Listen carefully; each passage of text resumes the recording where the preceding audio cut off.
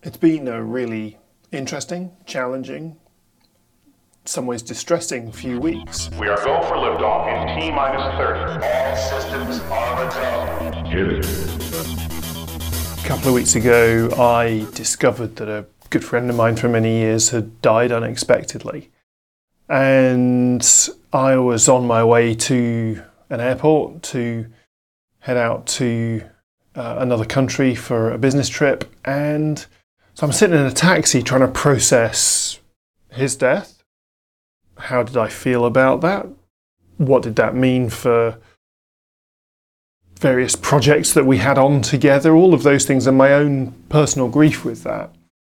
And get on an airplane, fly for a couple of hours, land somewhere else, deal with all of the things that needed dealing with there. And hey, it was a great business trip. Got a lot done, built some new relationships which should turn into profitable and enjoyable business.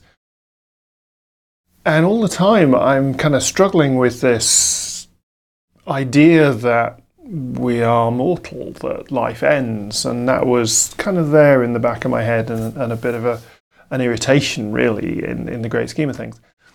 Is it that triggered, or just life in general? I don't know. But I've really been struggling with imposter syndrome, with self-confidence, with all sorts of doubt, even though business is going well, both businesses are going well.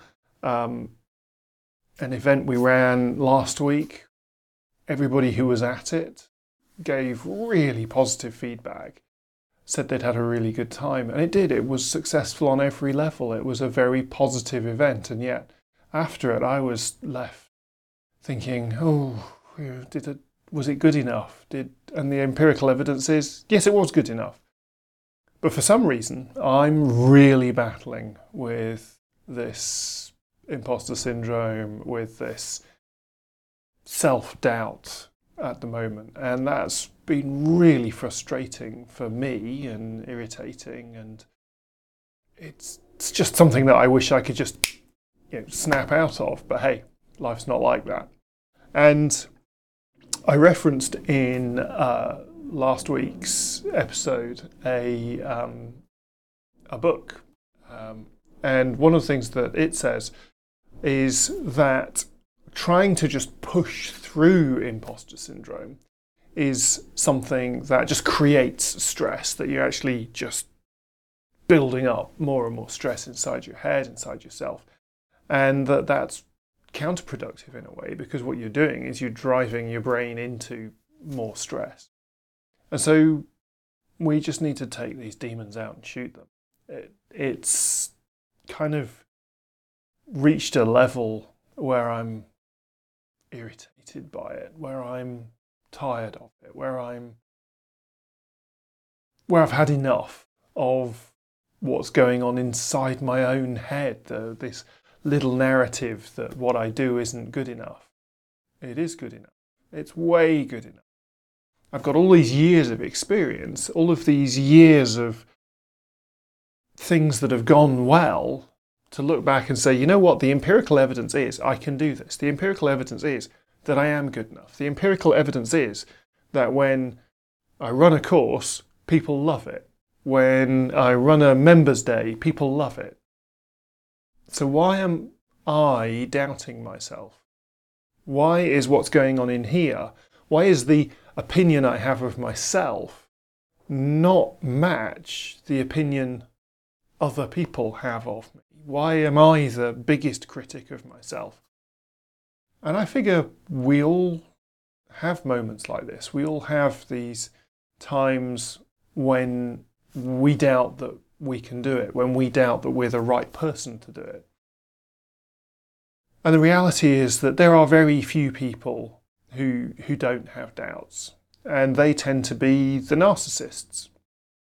There was a news article yesterday saying that narcissists tend to be happy. They don't feel stress particularly because they believe that they are right all the time. The rest of us suffer, but they're okay inside their own little world where they believe that they are in some way perfect. And we can all identify one or two characters in public life who behave like that. For the rest of us, for kind of the normal people, having moments of self-doubt is normal. Having moments of imposter syndrome is normal. What we need to do in order to break through that wall, that challenge, that thing that is stopping us, which is us, it's in here. There's nothing out there stopping me doing what I'm trying to achieve. I've got all the skills, I've got all the experience, I've got the right resources, I know how to do it. And yet what's stopping all of us, most of us, is this crisis of confidence that's going on inside our heads.